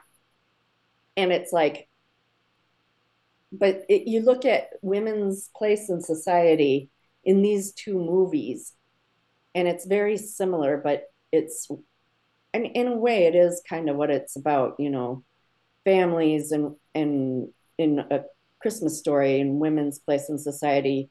while it's not directly about that, but it's part of that, the It family. lives and breathes in that movie. Definitely, you're right about Right. that.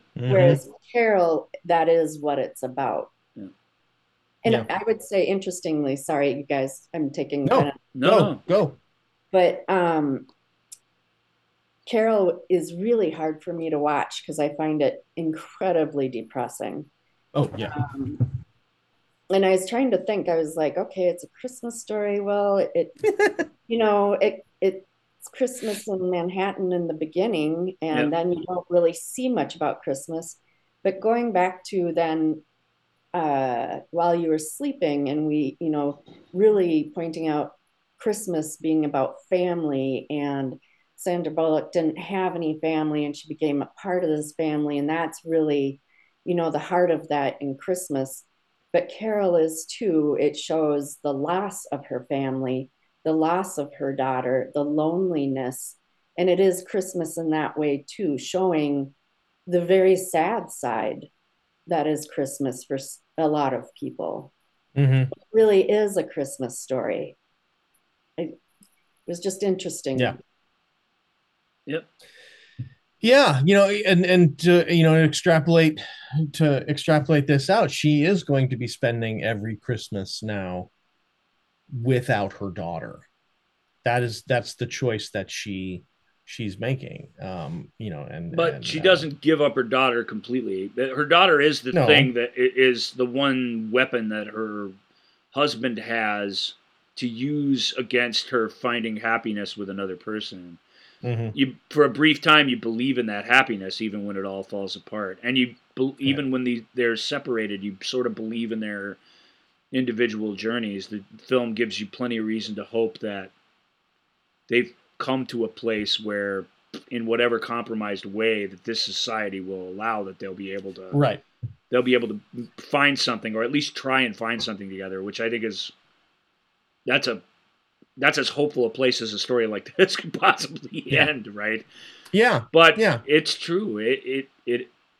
It's true. She's the holiday thing is really showing you this sort of, I don't want to call it idyllic because that's not right, but from an imagery standpoint, it really does. It's such an idyllic, it's utterly nostalgic and beautiful thing that she cherishes. Actually, you can tell by the decorations and stuff, but you can also just see Cate Blanchett. Obviously, is, we talk about good performers on here. We talked about a bunch in the show, but she's beyond.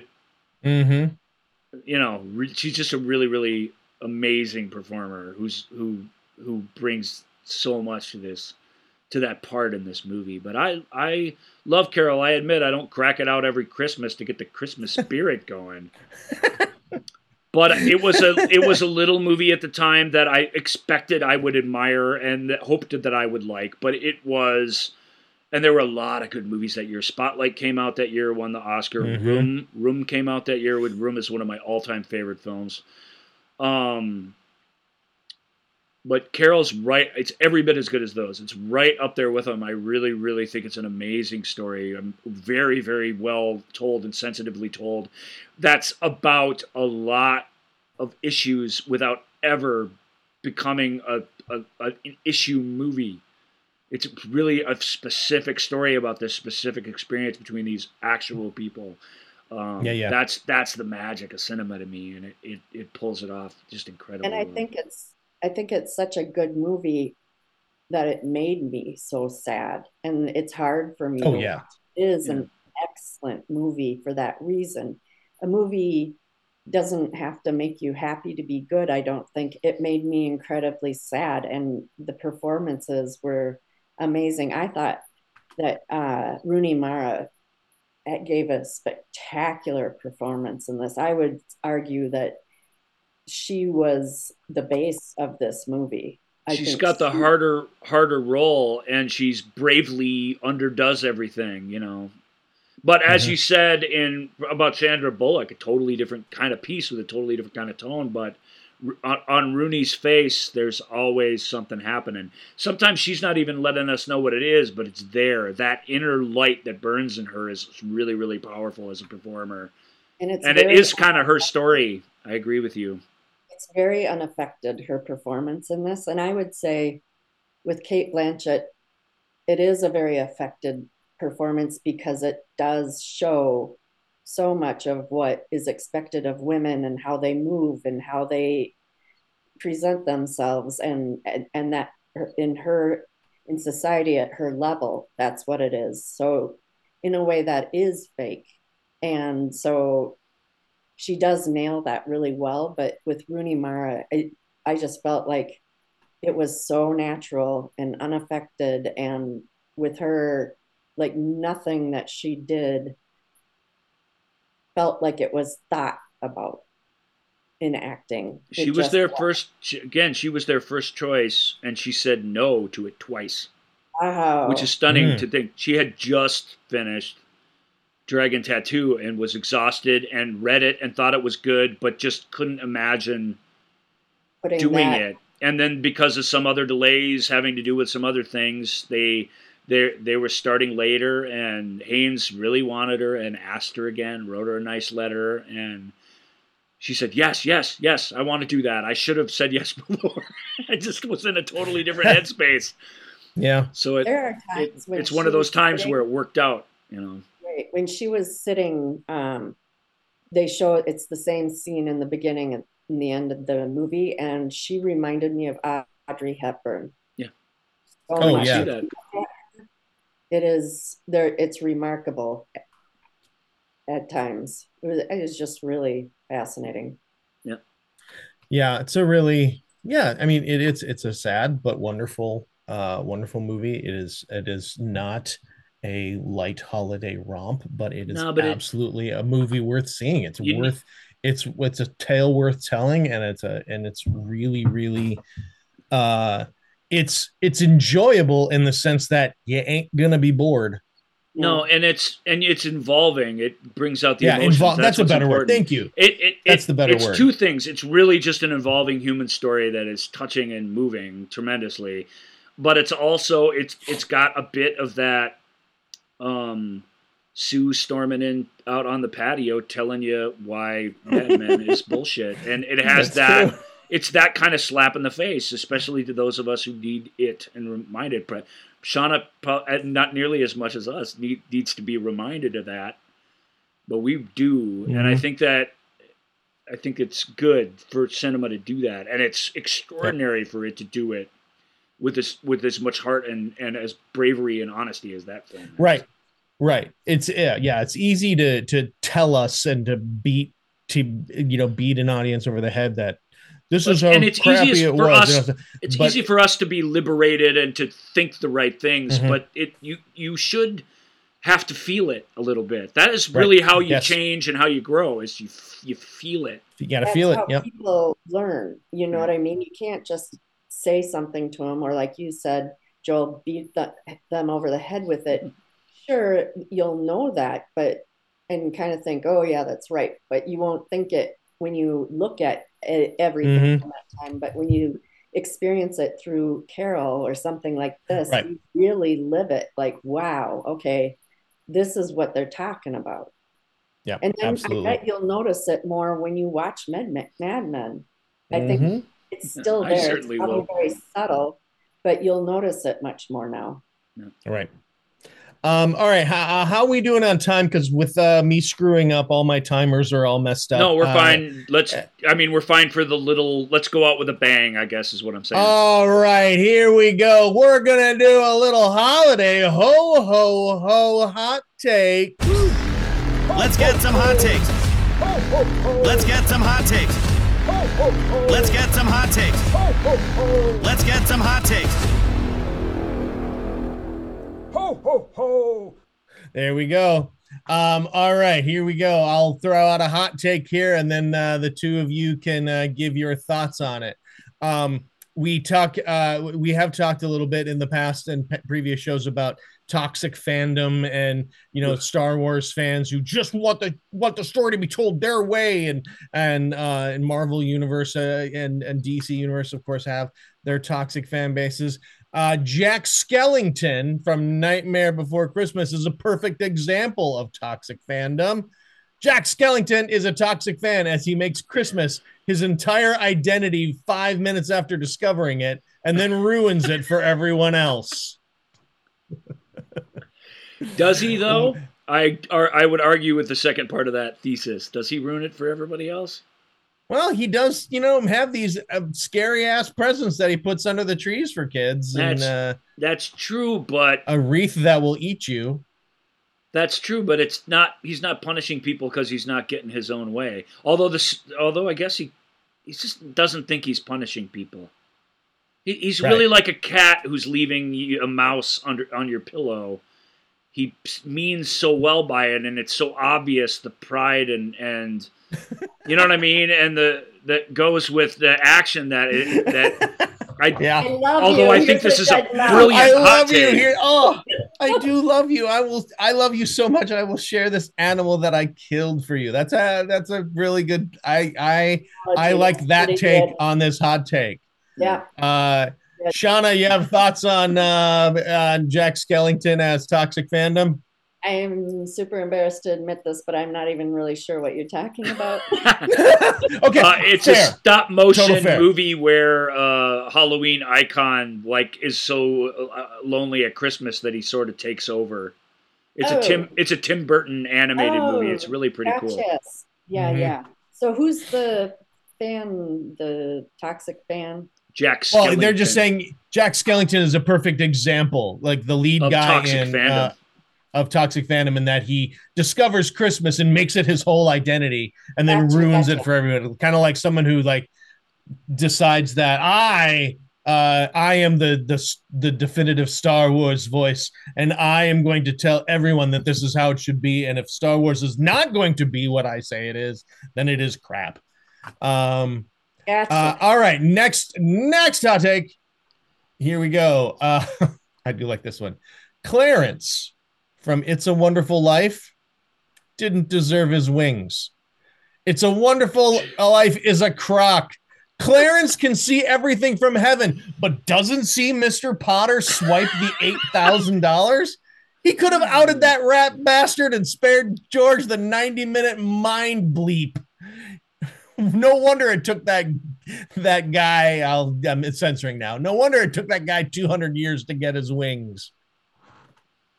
I mean, yeah, I don't think that. The only part of that I disagree with is that the journey of our hero isn't needed. It is needed. We just moments ago talked about it. And Carol, you need to take the journey sometime. That's what it's about. But is Clarence a pretty crappy guardian angel? Yeah, he is not the best, but I don't know. Lord works in mysterious ways, Joel. He was sort of the perfect man for this particular job as well. So I don't know. Shauna, thoughts on Clarence being a crappy angel? You guys are never going to invite me back on the show because you've never seen It's a Wonderful Life either. It's a Wonderful Life. Oh, I thought I'm terribly sorry. Oh my God, I'm so sorry. I'm like, oh yeah, no. When I saw these, I'm like, oh, this is perfect because I know Shauna will have seen it. We've all seen It's a Wonderful Life. I've seen parts of it. I I feel. Is there a bell that rings or something? Oh boy! I feel the next year's holiday movie club coming on right now. It's quickly shaping up. I was thinking that too, but you guys, maybe a scary Christmas holiday club too. It's called the Nightmare. Oh, you want to do a scary one? We could have used you this year. You bet. That's on the calendar right now. I think we should do that next year, and I'll watch It's a Wonderful Life, and we can talk about it afterwards next time. Okay, that works. That'll be the bonus movie club. All right, next one. The Rankin and Bass. I mentioned Rankin and Bass earlier. We've been introducing. Rudolph the Red-Nosed Reindeer and Frosty the Snowman, and especially the stop motion things. That's Rankin and Bass. Mm-hmm. I've seen those. I want to be a dentist. Yeah, exactly. All right. Christmas hot take. Santa Claus in Rudolph the Red-Nosed Reindeer is a huge jerk. He should be ashamed of himself. And I hope Donner has money set aside for poor Rudolph's future therapy because he was also a jerk and a terrible father. Side note, Yukon Cornelius and the Bumble are still the GOAT. That is the hot take here, is that Santa, well, Rudolph, you just need to, they're just better at this than you, and oh, your nose makes you a freak. Santa's a that's bit of a conformist, and Donner absolutely is, like some of the father figures we've seen in these movies that we talked about today, where he's an overbearing, absolute buying into the conventions of the day, and also shares with a couple of our characters in that he's frightened of something that's different, and he doesn't want to be viewed as different as a result. But that's a pretty common fear that we all have at different ages and different eras. I don't want to say he's a terrible father, but I mean, he brings a lot of that father stuff to the party that when you want to, and part of growing up is getting out of the shadow of that and doing your own thing, whether it's supported or not. That's what's brave about what Rudolph does. Santa, I don't know, he just doesn't have to deal with middle management a lot. He's got so many things in between him and what's really going on. Mm-hmm. You know what I mean? Like, I really do think he's Santa, right. And he's just kind-hearted and he lives up to the billing, but he doesn't. He hears the facts, but he doesn't get what it really is until he gets it, and that's human too. So I'm gonna just defend those guys, but that hot take's pretty down the line. I mean, it's making a good point. Shauna? I would say that when Rudolph's nose finally started to glow, I kind of wanted to flip Santa the bird. Did you? Yeah. Yep. Yeah. You pick on this poor kid. See Santa? See Santa? But he didn't pick on him. He just sort of dismissed him politely. Yeah. But yeah. Hey Santa, maybe you're not a jerk for 5 minutes, and maybe you don't just side with your other reindeer homies. Well, you don't want a reindeer strike right before Christmas either, Joel. That's true. I guess it's a fine line that he has to watch. I'm just saying he's got a big operation he's in charge of. I mean, I'm not making excuses. I'm trying to step into his shoes and see it from his point of view. Is all I'm saying. Santa. All right, here we go. Let's see if I can. Oh no, come on. Here's okay. The Santa Claus. Have we seen the Santa Claus? Okay, and then I'm gonna skip this one. No, do it. Let's see if we can have an opinion about something we haven't even seen. What's more toxic fandom than that? The Santa Claus is the most cold-hearted Christmas movie ever made, and the elves in it are savage. Let's see. We're talking about the Santa Claus, maybe the most horrific, the whole trilogy. Yeah. I'm not talking about what happens to Scott Calvin and his transformation into Santa, or the fact that Santa Claus 2 brings to the Santa finds a wife subgenre, which is always creepy as hell. To recap, when Santa falls off his roof, Scott Calvin puts on his suit and instantly becomes the new Santa. It's all fun and frolics, and the elves explain that this is the Santa Claus. The creepiness begins early on because the roof Santa actually dies on screen quite slowly, and that's the only reason Scott can take on this role. None of the elves at the North Pole mourn the dead Santa. Bernard just refers to him as the other Santa and shrugs it off. They just cold-heartedly accept that roof Santa is gone, and now they work with Scott. And then somebody else chimes in. It's not just humans, though. Elves disappear after hundreds of years, and no one cares. And in Santa Claus 1, Judy says she spent the last 1,200 years perfecting her cocoa recipe, but she's nowhere to be seen in Santa Claus 2. She's just casually replaced with another cocoa maker and never mentioned again. That's where it ends, with the cocoa? Yeah, apparently. Well, that was just that is an epic hot take of monumental proportions. But Roof Santa dies slowly. It is true. Those films are it's a clever idea, but they are cynical and awful, and they don't have. I mean, they have a festiveness to them, but they don't have a semblance of heart that really redeems any of the stuff in that rant. So I've only seen bits and pieces of them. I've never sat through a Santa Claus movie because tonally they do seem off to me. So I'm going to agree with that one. Sean, have you seen any of those, the Tim Allen Santa Claus movies? You haven't? I have not. But it doesn't sound Okay. great, does it? Santa dies? I don't know. Yeah, that's the whole bit. That's the whole bit, and the regular schlub and schmo is contractually obligated to become the next Santa. That's the play on words. It's the Santa Claus in the contract. Mm-hmm. Weirdly, after hundreds of years or thousands of years of delivering, Santa slips on ice in a suburban home, and then we get Tim Allen is Santa Claus. You were going to say something, Ryan?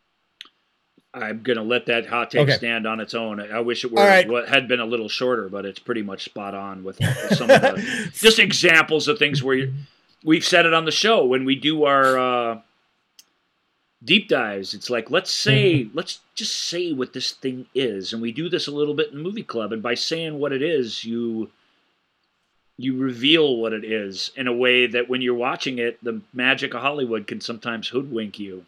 It's really true. And of course, ideally, you get both. You get something that, when you say what it is substantive, and you get delightfully manipulated and taken on a journey that is worthwhile.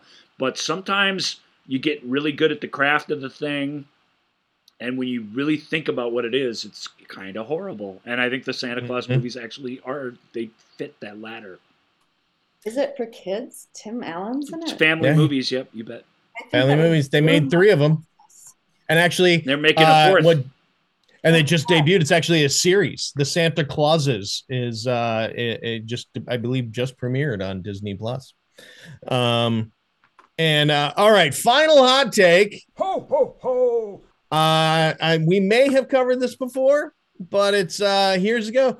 Charlie Brown Christmas takes the tried and true formula that every child just loves: melancholy and experimental jazz. I've said this before, and I'm going to use this as an example to quick say it again, and I hate to do it as a final Christmas message, but I hate how the internet has taken the icons of the Peanuts gang and turned them into feel-good memes. It's always Charlie Brown and Snoopy watching the sunset, and Snoopy saying some wise sage thing or being super supportive. You know, Snoopy was not supportive. Snoopy was a dog that had his own agenda, and when Charlie Brown most needed comfort, time and time and time again, Snoopy failed in bringing it to him. And yet, because Snoopy's a dog, the comfort is sort of built in, and it exists there anyway in a sort of magical person-dog type relationship. But it's not because he wrapped his arm around him in the hard times and said something nice in his ear about him. The Peanuts stories are about the trauma of childhood that comes from rejection, that comes from falling short, that comes from utter colossal disappointment. And that is a huge part of what growing up is.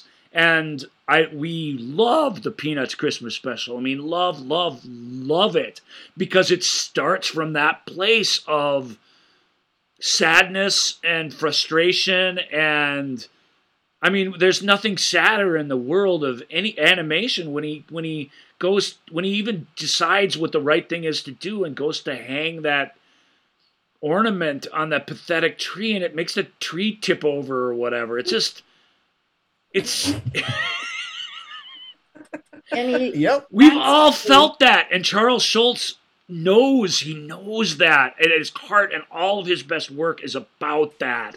And I'm super annoyed that we've changed the lens that we look back on that stuff with, just completely transformed it into something that it totally isn't, and it is the opposite of what it was. Right. It pisses me off because it's not Winnie the Pooh and Piglet, you know? Right. That's what that was. It was based on that. But this is, there was, speaking about this, there was a love between Charlie Brown and Snoopy. No doubt. But Snoopy was constantly undermining him and mischievous and all of that. And in a way, it's kind of joyous because if you compare Snoopy and Charlie Brown to Lucy and Charlie Brown, I mean, Lucy was just mean to him. Snoopy, you know, was mischievous but loved him. So I agree with you. Mm-hmm. And I really quick, my great aunt was friends with Charles Schultz. Ah, neat. Isn't that cool? I have Very cool. I have like the little books that they used to have that were like this big. Yeah. He signed them to my aunt and drew the figures of Snoopy and Lucy, and wow, it's really cool. Oh my God. Well, that's, I would say, since we don't have a show now until well into the new year, the New Year's resolution, you guys, if you really into Peanuts, try and get back into touch with its creator and what he was really trying to say, because he absolutely had a point of view that is timeless and is wonderful, that we can all learn from, and try and put the greeting card version of it behind you if you can. Right. And right. remember, I can't remember the name, the African American, the black Franklin. Yeah. At the time when those were running, the comic strips were running, the newspapers were like, we don't want him in this news strip. And Charles Schultz said, fine, I won't provide any more material. Right. Mm-hmm. And that's pretty remarkable.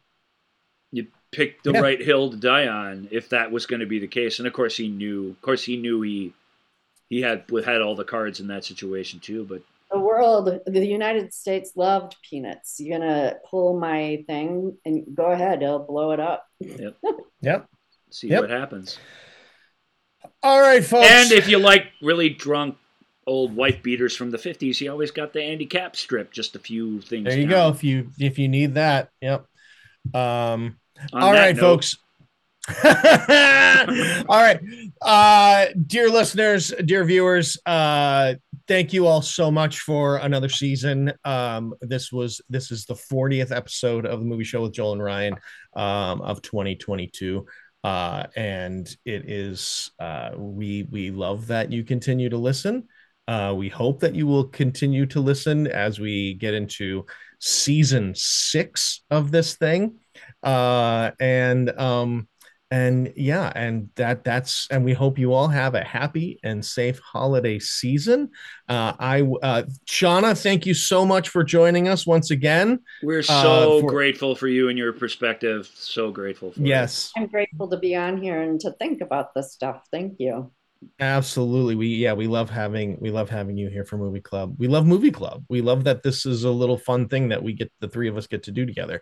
I'm gonna give the last word over to Ryan. Ryan, reflections on season 5. I don't have any reflections. All I can think to say is God bless us all, everyone. I think that says it all right there. That's gonna do it for us. You can reach out to us at all of our social medias. About? Everyone. There you go. Take care. Happy holidays, everyone. Thank you for listening to The Movie Show with Joel and Ryan. Remember, all views and opinions represented in this podcast are personal and belong solely to the speaker and do not represent those people, institutions, or organizations that the speaker may or may not be associated with, unless explicitly stated. None of these views and opinions were intended to malign or deceive. And now, here's the producers, circa 1982, to play us out.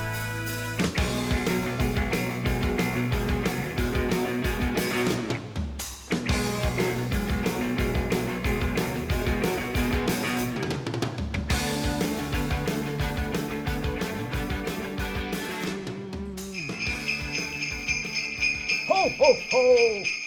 Ho, ho, ho!